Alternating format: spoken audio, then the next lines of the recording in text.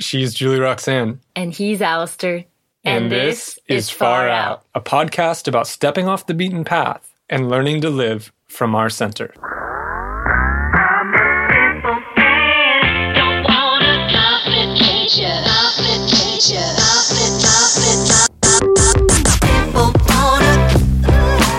Wilderness does the transformation. Wilderness does, is the connection with the divine, all these kind of things. And that actually is very relieving and a bit humbling, because then it's like, okay, yeah, all right, I just need to not fuck it up.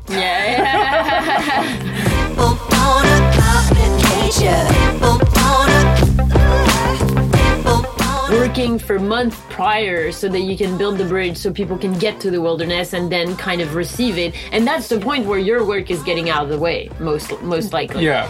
And that's a good way to put it. I actually hadn't thought about it like that. Yeah, me neither. It just came up. I'm a simple man, don't want a complication. When I was living in San Diego, I used to bike down to watch the sunset every day. Not every day, but a lot of days. Not every day. I tried to go every day. I love how you want it to sound like that guy. Every day. Yeah. Sounds a lot better.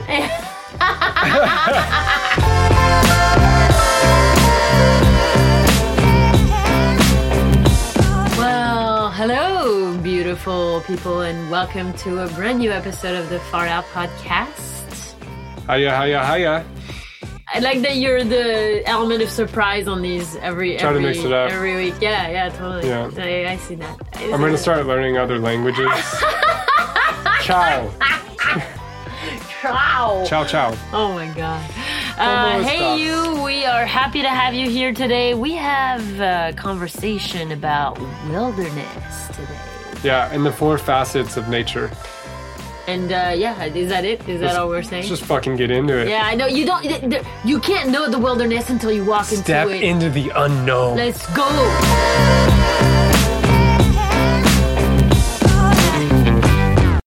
Good morning, Far Out people. Hello, you. Hello. Are you talking to me or are you No, I was talking talking to them, man. It's hi. Hey, good to have you. Good to have you here. I have to start this by something that just happened like a couple seconds ago, right before we turned the mic on. Julie Roxanne, we were talking about something, as we normally do right before the podcast. There's usually maybe sometimes some emotional processing that has to happen so that we can be present. Happens a lot, mainly for Julie Roxanne. A little too much for my taste, honestly. And so Julie Roxanne, we sit on meditation cushions and talk with each other. And Julie Roxanne's sitting she's straddling a meditation cushion, so you can imagine she's kind of sitting on her knees. And she just kind of lets her head down. And I was expecting her to start the mic so we could start. And I wait for a second. Julie Roxanne, are you okay? Can we start? And she says, hold on, I'm just waiting for a second to see if I need to cry or not. The way you laughed at that was actually really it helped diffuse some of the energy that didn't know what was happening, and it just reminded me how much that's your life to be around me. Yeah, and how much it's my life too. But it's I don't know what else to do. I guess I could rage against it or something. I prefer you laugh, man. Raging would make it worse. I just can't help it. It's just it's ridiculous, and also it's you, and I love you. And it's very beautiful. There's a lot of touching things about it, but sometimes it just feels absurd to me, especially coming from my very calm waters. I know, a lot of the time. This guy's just equanimity all around, just this mountain dude just waiting for things, and I'm being thrashed around in the ocean. It's a facade. Sometimes. It's a facade. Inside, I feel very deeply. I know you do. Anyway, so I kind of cried, but not really. So if you wanted to know, there might be a cry later. We'll see. There might be one. I hear it in my throat still. I'm I don't think that's done. All right. Well, we gotta. We have a review. We do, which is great. That made our week. Woo-hoo. Oh my God! And it's someone special too. Yeah, it is someone special. This comes from Wayne Wharton in Australia, and that Wayne is exactly the name I would imagine someone in Australia would have. So thank you for confirming the stereotype, Wayne. It's a great. I it's a cool cannot name. help it. I actually have seen pictures of him, and I know he doesn't look like this, but I cannot help to picture him as Crocodile Dundee. You know, with the hat and the crocodile teeth around the hat. I'm sorry, Wayne. Wayne, I hope you sign your checks WW. Anyway, here's Wayne's. And we've been in touch with Wayne before, so I think we're on good enough terms that we can to joke around. Yes, I sense that too. And also, this is coming from two people who have never been to Australia and don't know much about it. No, nothing. Yeah, All I know about Australia is it's where the UK sent all their prisoners. that's kind of where I'm at too. It's all the exiles. Yeah, all you ruffians out there. Oh, and then there's the Aboriginals and their song time world. Yeah. And their song lines. Dreamtime world and their song lines. Oh, you don't know anything about that? No, I don't know anything. See, I know less than Alistair, Pretty so interesting. Anyway. I know the Gold Coast. Yeah, what I know. yeah. All right. So Wayne gave us 5 stars. Thank you, Wayne. He might take one away after Yeah, I'm this. so sorry. We're doing a terrible job. We're really grateful for this review. And he said, thoughtful, inspiring, and hilarious. No. And he said, I've been listening to the Far Out podcast for around a year now, and it is by far my favorite and most loved podcast. The personal journey Alistair and Julie Roxanne share with us is interesting, inspiring, and frequently totally random. I love that. Yeah, I love that. They have given me so much to think about over a broad range of philosophical concepts and plenty of ideas to try out in my own life. My favorite episode is number 120, What is Your Medicine? One of my favorites too. I love it too. We're still working on the merch, people. Merch is happening. Don't get scared off by the woo-woo. It's a genuine discussion on what we receive from the world that helps pick ourselves up off the ground and how we channel that energy back into what we can offer the world, which may help others. It's so much what Julie Roxanne and Alistair are about. Aww. I love them, and I look forward to their updates every week. Wow, that's really touching. We love you, Wayne. Thank you so much, Wayne. Thank you so much for being here. And I love that recently we've been in touch with people who have been listening to the podcast for a long time. You know, it's like, it's not just like people who dropped in for a couple of episodes, thought it was fun, and then kind of moved on. It's like we have people like that are listening regularly and really engaging with us, and we feel that energy. So thank you for being here, Wayne, and thank you for all the other ones. You know who you are. I think, it's such that's a really cool part of it. These kind of like deep, long-term relationships, they're fun. So and it's so cool to see the people that are attracted to this. I know. So far, every single one of them has been awesome. I know. We don't say that. We don't just say that to be nice. We've literally enjoyed interacting with every and single how I one. interpret that is that they're all reflections of part of me, and so it means that I'm awesome. I can't really argue with that logic, though. Like, there's a part of me that wants to take you down, but That's the ego. It's there. It's right there. Anyway, thanks for listening, y'all, and we'll get on with the show. So we wanted to talk a little bit about, this is inspired from our Wild Within, the project of Wild Within, which, if you don't know, is my retreat company. I run it with my business partner, Kelly, also close friend. I love the way you were like, and he just like took his finger and pointed at Julie his Roxanne's heart. been like letting me know, like, hey, just don't say we on this because this is your thing, and da da da da. So I'm doing that. I'm a supporter in the shadow, but I want to. You probably heard us talk about it before. We talk about it every so often because it's a big project for us, and it's getting bigger. We went from 0 retreats last year because of COVID to 3 this year that likely will all be full.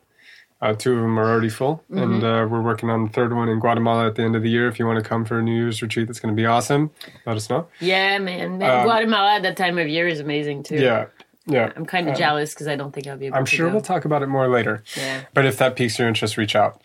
So I've been thinking a lot about what we're doing at Wild Within, particularly in the context of our Yosemite retreats, which are these 10-day retreats, 6 days of backpacking. And one of the things like that I'm learning as I've interviewed, somewhere between 50 and 100 people, not quite 100, but it's starting to get up there as we take more and more people on. The vetting calls. Yeah, the vetting calls, everyone that's attracted to this and stuff like that. And it's a small sample size, and we attract certain people. people that are so.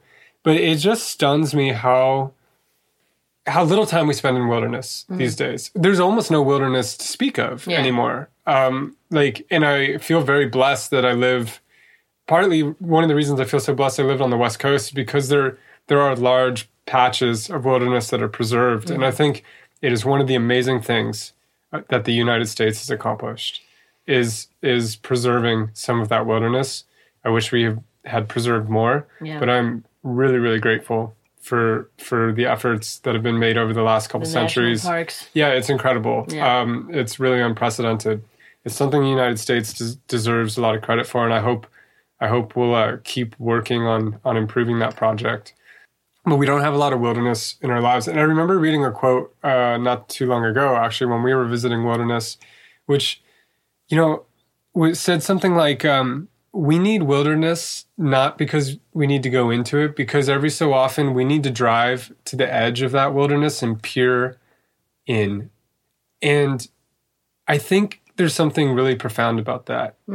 I think it's true. We need wild places. We need to know they exist. We need to just be able to kind of look in and just, there's something about it. It stimulates the imagination. And Reginald Ray talks about this a little bit too in his book, Touching Enlightenment, phenomenal book about embodied meditation in a Buddhist tradition. And he talks about how, in India and in Asia, wilderness, particularly jungle, was the place you went for spiritual pursuits. It's the place you went to get out of society, right? And I think there's something, it's the place where you kind of disconnected from that stuff, where it was, and mountains have always been the place for rebels, right? It's always the uninhabitable place. It's the place society really can't quite reach or control. If you still go to villages in the Pyrenees or the Alps or whatever, you can feel that very strongly. They're jungle, mountain, these are places of independence. They're places of rebellion. They're places of creativity.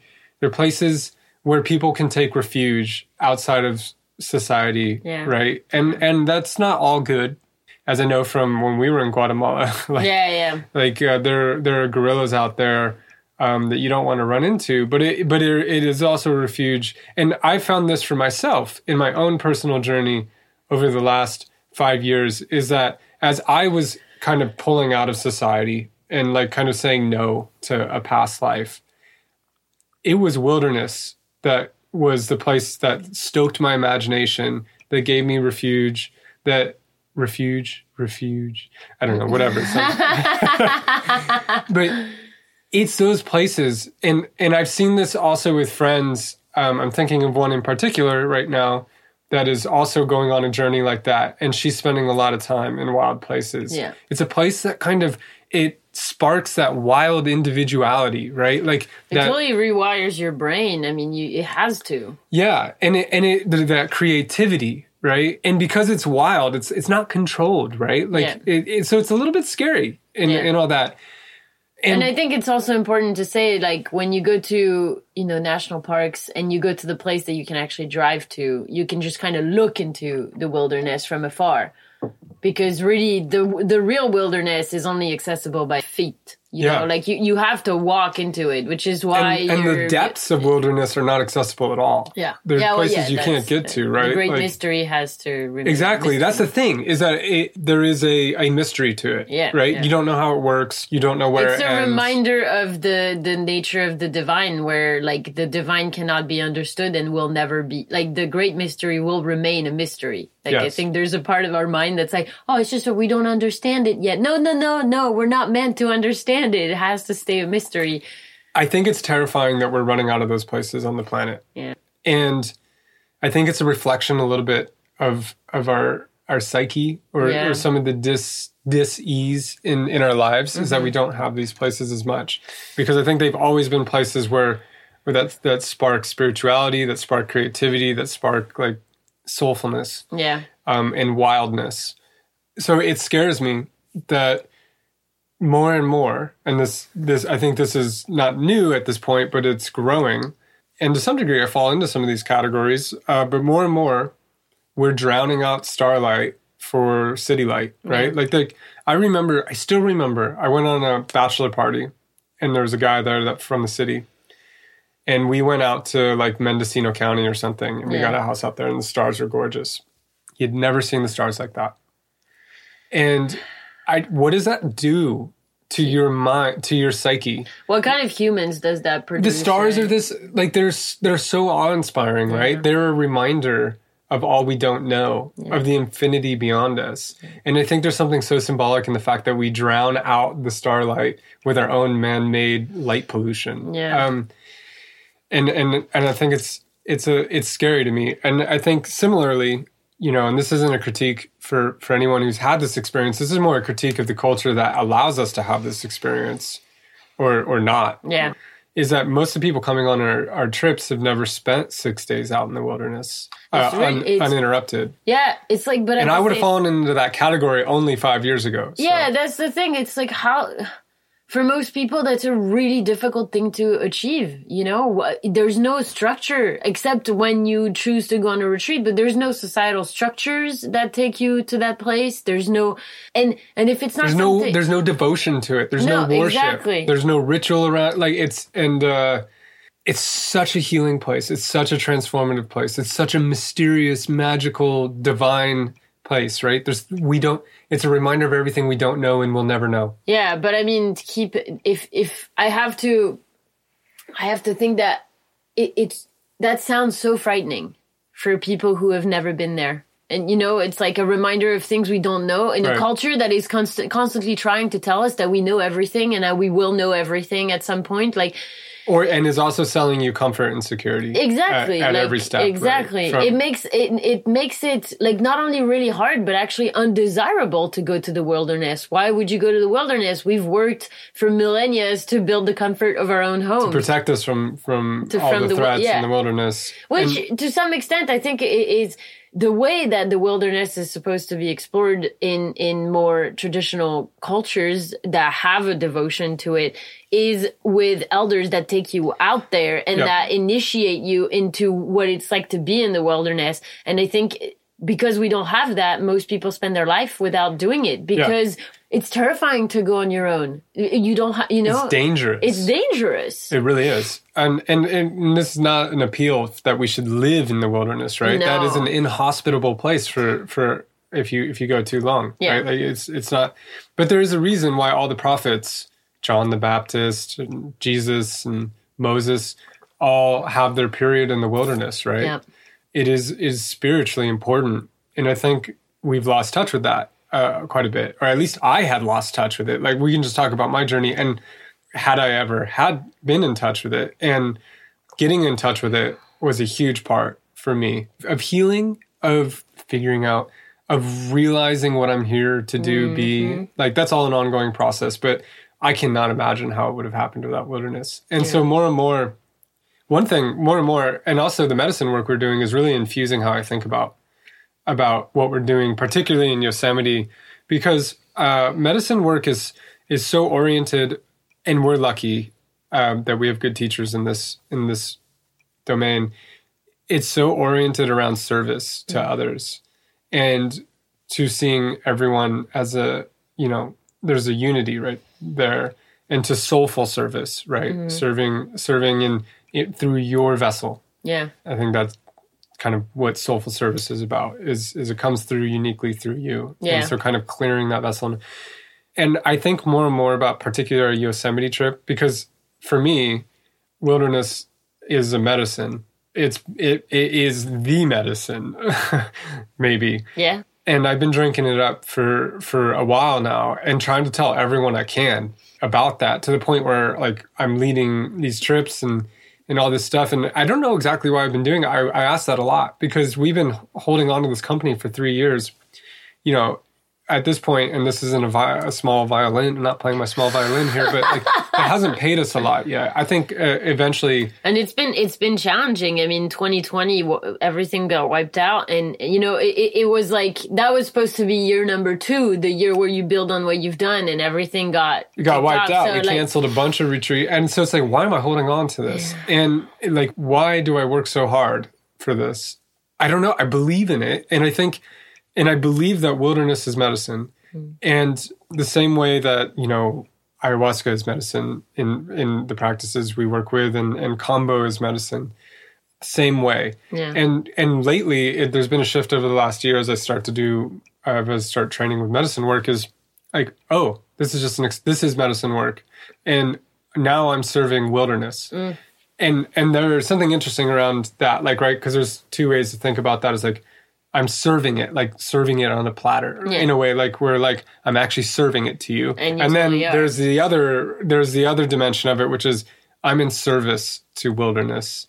And I think I'm trying to do both. More and more, I'm moving into that. Yeah.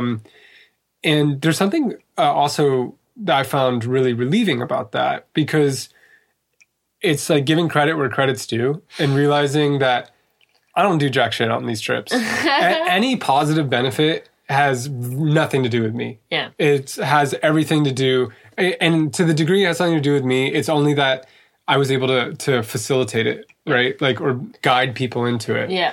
It has everything to do with the incredible sacredness, for lack of a better term, of wilderness. Yeah. Wilderness does all the work. Wilderness does the healing. Wilderness does the transformation. Wilderness does, is the connection with the divine, all these kind of things. That actually is very relieving and a bit humbling, because then it's like, okay, yeah, all right, I just need to not fuck it up. Yeah. and like get out of the way, right? Like everything. And so particularly this year, it's been about asking, okay, what serves wilderness? How can we complement this, right? Like, I don't want to get in there and steal the show or pretend like I'm doing something here. I want to support that powerful experience. Yeah, and I think a lot of that includes all the logistical aspects of it, like organizing how to get people from their very comfortable homes into the wilderness. Like, that's such a massive bridge, and you have to build the bridge. I think that's what you end up doing. So it's like the work is not so much you being awesome when you're in the wilderness. It's more like working for months prior so that you can build the bridge so people can get to the wilderness and then kind of receive it. And that's the point where your work is getting out of the way, most likely. Yeah. That's a good way to put it. I actually hadn't thought about it like that. Yeah, me neither. It's just like came up. It's not like I've been stewing on this. But it also reminds me, someone recently told me that one of the things that ayahuasca doesn't have, that we do have, is a body.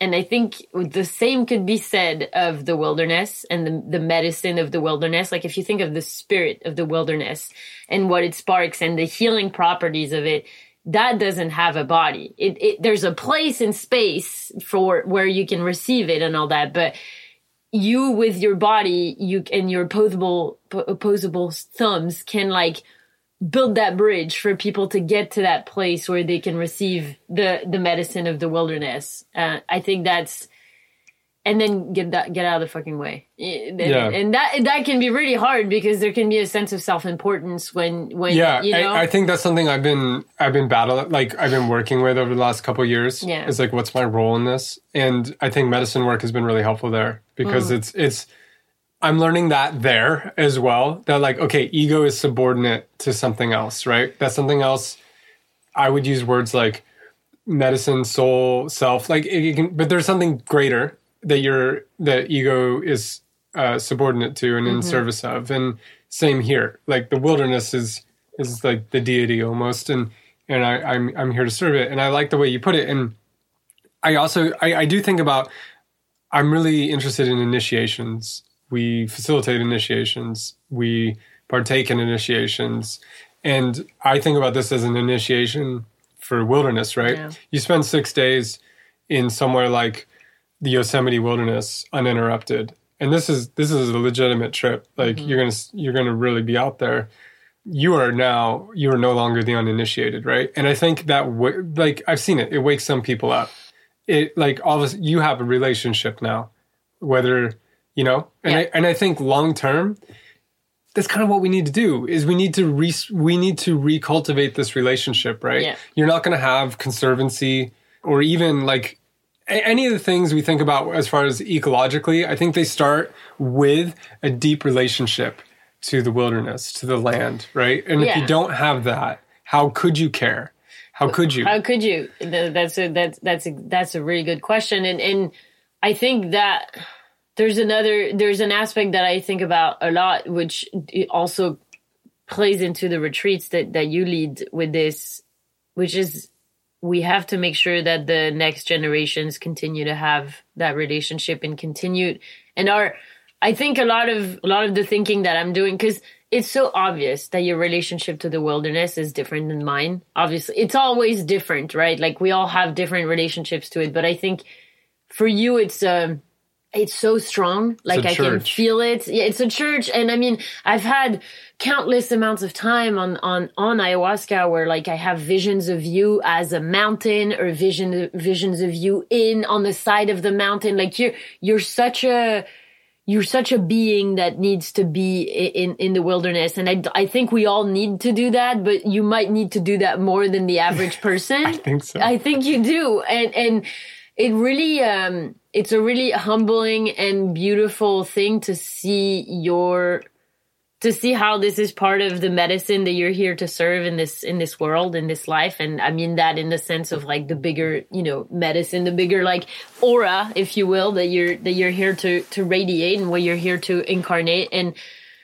I love being able to support you as you do that. And also it does it does inform my visions of like how we're going to raise little ones together. And like how much that will be a part of their life from like really young. And my hope is that it will be out the backyard. Yeah, I mean that's the hope for me too. I think really is.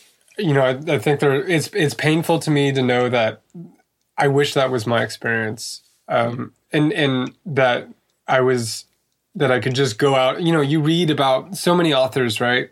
So many thinkers or whatever, different people of influence who go back to their childhood and how they could go to the creek out their backyard, right? And take a sandwich and come back at nightfall or whatever. And like that is so not our world, or from so many of us, it's not our experience, right? We're locked up inside. We can't cross the street. Yeah. There's all sorts of threats outside and it prevents us from having this relationship. Yeah. And I think a lot is lost in that. And so I kind of feel that lost for myself. Like I feel like I wonder what would life be like had that been the case, had I had a stronger relationship with wilderness from the time I started walking. Yeah.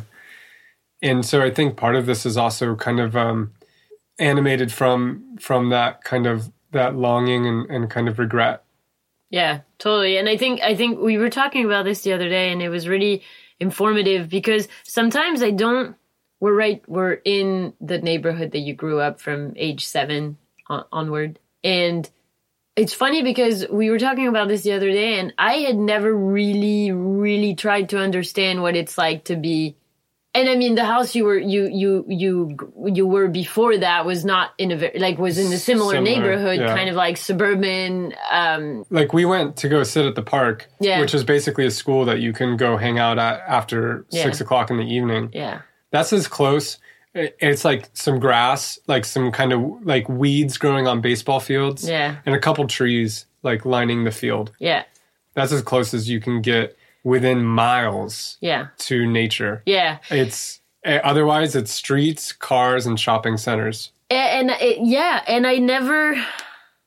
don't think until that time a couple of days ago, I don't think I had done the effort of trying to imagine what it's like to grow up in a place like this. And it kind of gave me but no shit, he's so into wilderness, and no shit, so many people are feeling this way because so many people grow up in suburbs like these, which, I'm not dissing on them. Like and I'm not saying it's a terrible place to live or whatever. Like that's not what I'm saying, but we're losing something. We are. And like, it was interesting to compare it to my childhood growing up, because I remember having a pretty large backyard until I was like 4. And then we moved to a tropical island and we were in a little neighborhood, like a cul-de-sac kind of neighborhood, but I mean, I could walk, like our garden again felt very lush and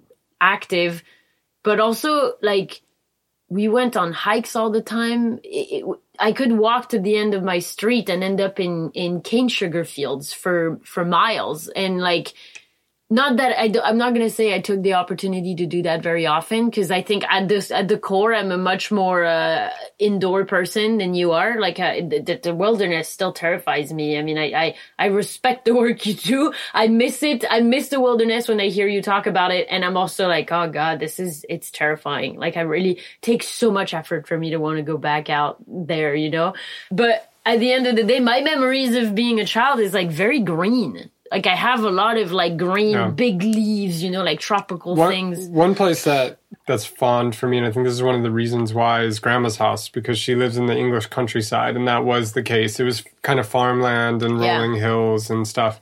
And we'd go there, you know, in the summers, and that was a place where I did have that kind of experience to some degree. Yeah, and I think as a child, a more tame nature, like a garden, but an extended garden, not just like 2 feet at the back, like not just a backyard. You don't want panthers at the edge of the house. No, that would be pretty cool, but I'd be pretty freaked out, I guess. No, but the countryside, or like and also not these massive streets where. I never want to walk anywhere here. There's a shopping center that I could walk to if I want to shop here. I never want to walk there, even though it's like a 10-minute walk, because I have to cross like massive roads. It wasn't designed to walk. It's not designed to walk, yeah. So I wanted to get into something like a framework that we're using to think about Yosemite, and also to think about what we're doing, which is like this kind of initiation or cultivating this relationship, or, you know, kind of helping people cultivate this relationship to nature. Mm-hmm.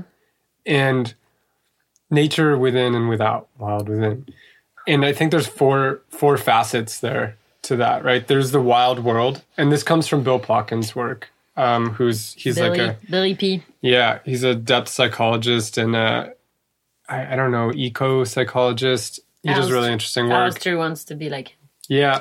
But he defines nature in 4 like kind of facets. There's the wild world. That's one. And nature is basically anything that we can't kind of obstruct or change, right? It's kind of the givens of the world. So there's the wild world. And then there's our nature, right? And I think most of us are equally cut off from this. And I don't think it's a coincidence that that this is the case. Yeah. Those are body. So the body you're born into, bodily functions, things like this. A lot of this is given, right? It's not something we actually, as much as we want to control it, it's not something we really control. Yeah. I'm small. That is just what it is. Yeah. You know? Emotions, right? Emotions is another one that come of their own will. Like they have their own kind of, as we explored earlier on this conversation. Yeah, exactly. And the third one is imagination, another domain that we really don't have a lot of control over. Just take a tab of acid and you'll find out how true that really is. Let's do it right now. You don't have to do that. You just have to wake up and try to remember your dreams. We don't have control of those spaces. Or if you ever had revelation, like that came to you, right? Like there's something else going on there. Visions, your kind of deep imagination. This stuff has a life of its own. It's wild as well. So these are the 4 aspects or facets of nature: the wild world, body, emotion, imagination. And more, the way I'm kind of thinking about what we're doing is bringing people into relationship with nature in all 4 of those facets. And so we've started applying that framework to everything we do. So asking, like, during the trip, obviously, like, the wild world part of it is there. We're backpacking. It's the core piece. But we then look at, we do other activities, and they're aimed at helping people get in touch with and explore their nature. Yeah. And so at different parts, like, for example, we have Kelly's a yoga instructor. We lead guided meditations that are becoming more and more body focused, bringing people into their body, exploring what's already there. emotions, processing emotions that come up on the trip. We do kind of facilitated conversations and different exercises to get in touch with what's coming up. Because in a way, that's like you can kind of think about walking through the wilderness as some sort of purification rite. You know, you walk through it and like stuff comes up, and you're in the wilderness is a big enough space to hold it, right? There's something that's something I think also powerful about the wilderness is it's this space that can hold anything. It's so ancient, you know. It's like, oh, I've seen other things, you know. Like I've seen it all. You can. It's a place. I remember you saying that about the desert. Yeah, I was going to say because we had sat in the desert for ceremony with ayahuasca. There's a large group of us out in the desert drinking ayahuasca, having a great time. And not far from us was another group that was drinking a bunch of liquor and celebrating a birthday and getting absolutely wild. And it was striking. It's just like the desert has space for all of this. There's space there. And similarly, I think the desert has space for like all of our emotion, like all of our nature, or the wilderness in general, right? Yeah, and as you just said, like the desert has space for all of us and for all of it. Like all of a sudden, I just took I exhaled and my whole body just filled with space. And I think that's why it's so important to go out into the wilderness and to these places, because they teach us how to be. You know, like they teach us how to have spaciousness. They teach us how to have patience. And like we learn from their spirit of like the wilderness is so old. It's so ancient. Those things have been here for millennia. Like mountains or beings we can't barely comprehend. Like it's so, they're so old. Also this is something else that Bill Plotkin points out is like, because he does soul initiations and soul encounters. Like he does vision quests and things like this. And he kind of points out like we should go out in wilderness because where else, if you want to find your soul, where else to go than to the ensouled world, right? Like everything out there, like we humans seem to be the one thing that's kind of self-conscious in that, as David White can say, or says, can avoid our own flowering. That seems to be our unique... That's a nice way to put it. Yeah, that seems to be our unique problem.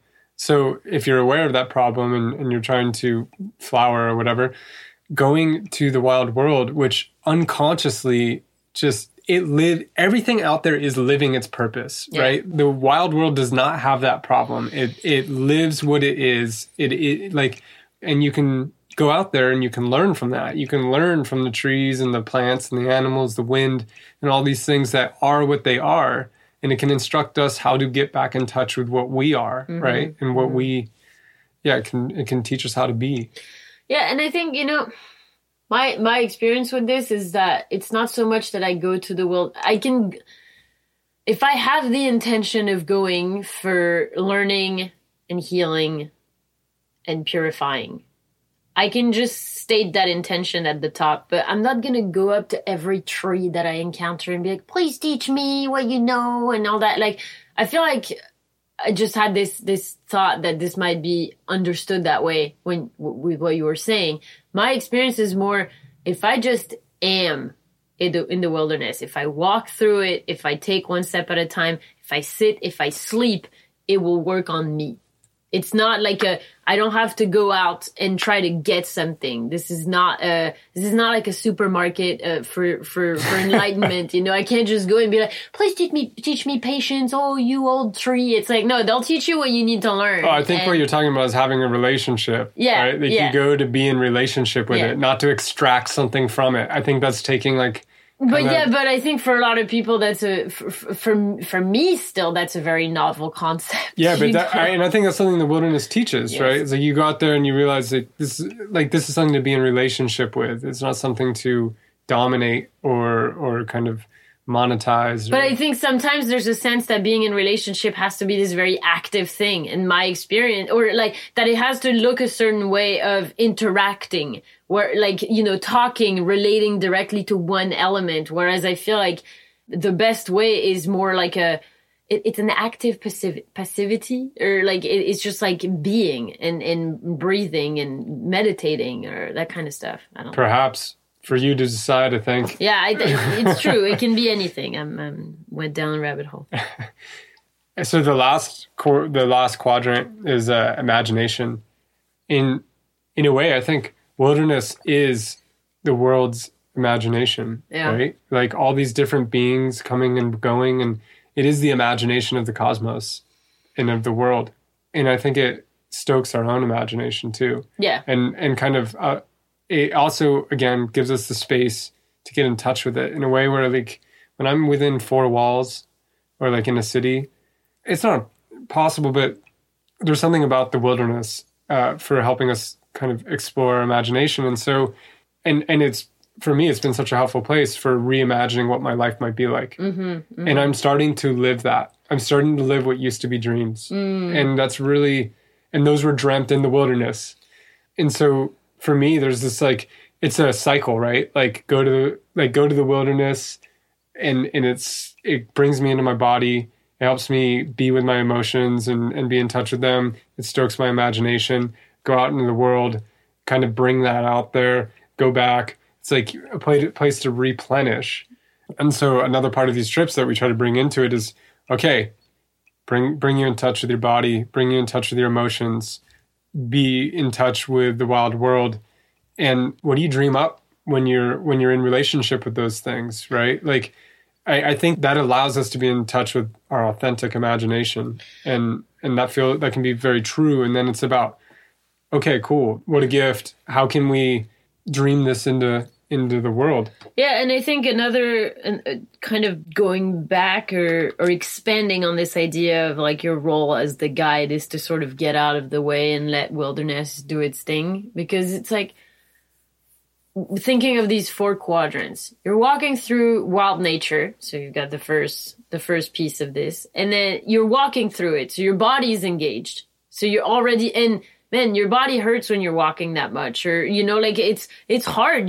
There's no comfort. You gotta stay alive out there. You gotta stay alive. You gotta feed yourself. You're walking and making progress, and your feet hurt, and like you don't sleep on a very comfortable surface, and we're not used to it. It's like it brings up a lot of the things in the body from just being there.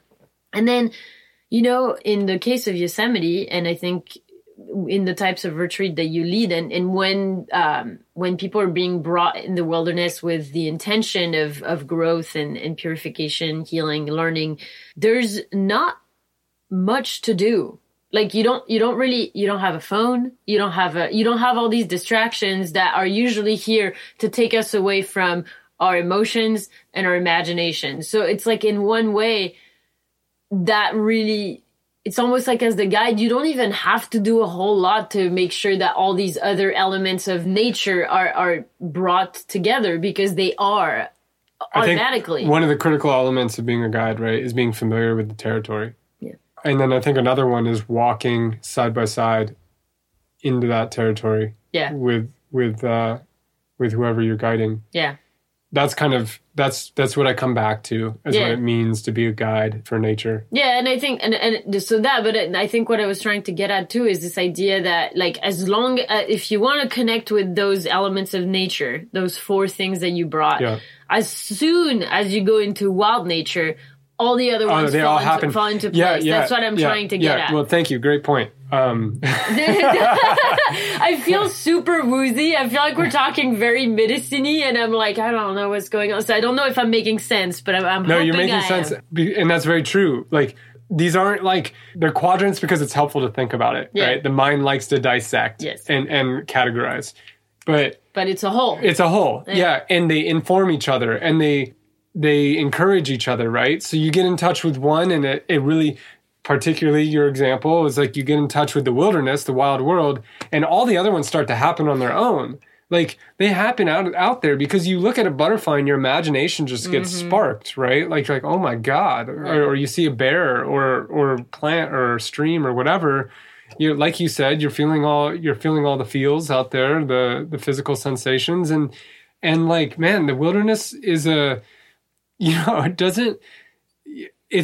lot of emotions come up for all sorts of reasons, and you have to process them out there. And there's a sense of, like, kind of self-sufficiency and also, what's the word I'm looking for?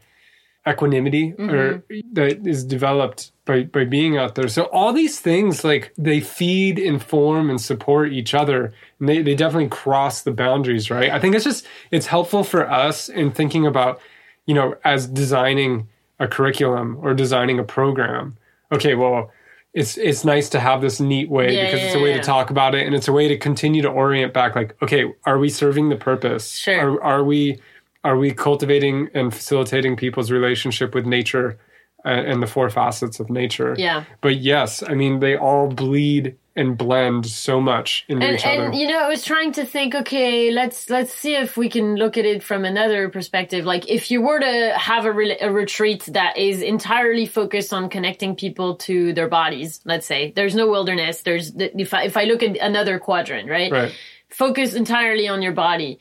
Do the other things come up? And I think yes, to some extent. Well, here's my first, like, what I would say, your body is a wilderness. How many of us have actually ever inhabited our bodies or spent much time there? Yeah, try. It's fucking hard. I mean, I think this is one of the, quote unquote, last, like, mapped territories in a way. It's like your body is always kind of unknown, terra incognita. Yeah. And it can be an absolute adventure to explore it. Yeah, and so, but I think when I was going through that process of trying to think, can you, if you focus on the body, does that automatically bring up wild nature? To some degree, yes, but also I tend to think the wilderness and wild nature is the fastest route to connect with our own true nature. Like that, it's like I think it's like a magnet. It's like you go out there and your true nature just pops out. You can't do anything but let it happen. Yeah, in some ways it feels like the purest. I agree with you. It feels like there seems to be some that are like more shortcuts almost, or like very direct routes. Yeah. We feel like ayahuasca and psychedelics or entheogens seem to have that quality too in a lot of ways. Meditation seems to be another one. Yeah. And nature, I mean, yeah, it's just the trifecta. Boosh. Yeah. Yeah. All right, so let's bring it back to the listener, you out there. You beautiful person. I think this is a helpful framework. Well, first off, just get out in the wild. Yeah, I know. Just find a way out there. And like, it doesn't have to be fancy. It doesn't have to be that you have to walk for 3 days, like. No, go out for car camping for a night. And then just like, what happened to me is it's like you go out and you're like, wow, this is great. And then you get like, okay, I'm going to get a sleeping bag. Cool. And then you use that and you're like, oh, I kind of need this or that, or I want to go do that. And just, it's a place to explore. It's a place to play. I think it's, for me, in a lot of ways, it's that place that 7-year-old kid didn't have, and like I can be a 7-year-old there, and you go whatever way. Like a huge part of this, we didn't touch on a lot, is wandering out there, exploring out there, and kind of rambling, like. Yeah, I actually think you're right. I think like a car camping thing is oftentimes a great way to start. If you have a nature preserve near your house, walk out to it, whatever. Yeah. I think that there's something really powerful about sleeping out, but if that's too intimidating, camp in your backyard. Shit, even that is a good start. That's true. Like just like it doesn't have to be on the ground. It doesn't have to be wilderness, right? Nature's everywhere. Yeah. So maybe don't camp in the park if that's not allowed. Might freak some people out, but. No, but and a hike, just like go on a day hike. That's also another way. It's true that sleeping in nature is particularly important. That's the part that terrifies me the most, though. So when I was living in San Diego, I used to bike down to watch the sunset every day. Not every day, but a lot of days. Not every day. I tried to go every day. I love how you want it to sound like that guy. Every day. Yeah. Sounds a lot better. It was always a hassle, and I was always so happy that I did it. I think that's a great reminder. It is never easy to leave the comfort. No. It is never, and it's got all its tentacles. Even for Alistair, who, as we've established, is a true guy who needs his wilderness dose, he still is telling me I know when you're listening to this is like we're in July, and Means I'm in the wilderness. I'm in the wilderness right now. As you're listening to this, I am somewhere in the wilderness, exactly, stubbing my toe on a rock. But right now, we're still in the very comfortable part where we're at. And he was telling me it's a lot of fun to talk about the wilderness. But he's like, I'm feeling the resistance. I know it's going to be great to be out there, but I don't really want to go. And I think that has to be said. That has to be acknowledged. I don't know that it ever gets entirely, the transition is never quite easy because there is the comfort, the tentacles and the tendrils of like, comfort, you know. Also, if it's true wilderness, it's unknown. Yeah. And it's not controllable. Yeah. Right? Like it's a place where you have to kind of be flexible to what's out there and to the gods of that world. So, you know, maybe one last thing is like, I think we've all, as growing up in this culture, maybe there's a few of us that are lucky enough to have been raised differently or whatever, but I think most of us have been in the way I see culture going is we're progressively becoming more and more alienated from nature, from all four of those quadrants. And maybe you might just consider that proposal for yourself and see if it rings true. You know, what kind of connection do we have and are we giving our children to the wild world, to emotions, to our body, and to imagination? And if you feel like maybe you've been shortchanged there, or you know, I think the question is, okay, well, how can we start to relationships? It's like, you know, old friendships, right? Like we can start to cultivate these and we can start looking to the next generation and make sure that they have a healthy relationship from the beginning. And I think this framework's a way to think about, you know, what might create healthier, more whole, more fulfilling lives for us in the next 7 generations. Well, thank you for being here today. Thank you, you wild being. That was a fun conversation. It felt like we went down like a little river and just like kind of explored different things. Was it like an Amazonian river? Yeah, it was like that. A soft, wide Amazonian river with a lot of bends in it. Yes, exactly. Yeah. I hope you felt that way too, beautiful listener out there. We love you. It's always so nice to just talk to you in this way. Yeah, especially because you don't talk back. Oh no! I had to make the joke. You set it up. Yeah, but that's not what I mean. No, that's not what we mean, of course. Actually, we really like it when you talk back. So. Yeah, send us an email, info@thefarout.life. That's our email address. 3 ways to support this podcast. You know them by now, but we're going to say them again anyways. Yeah.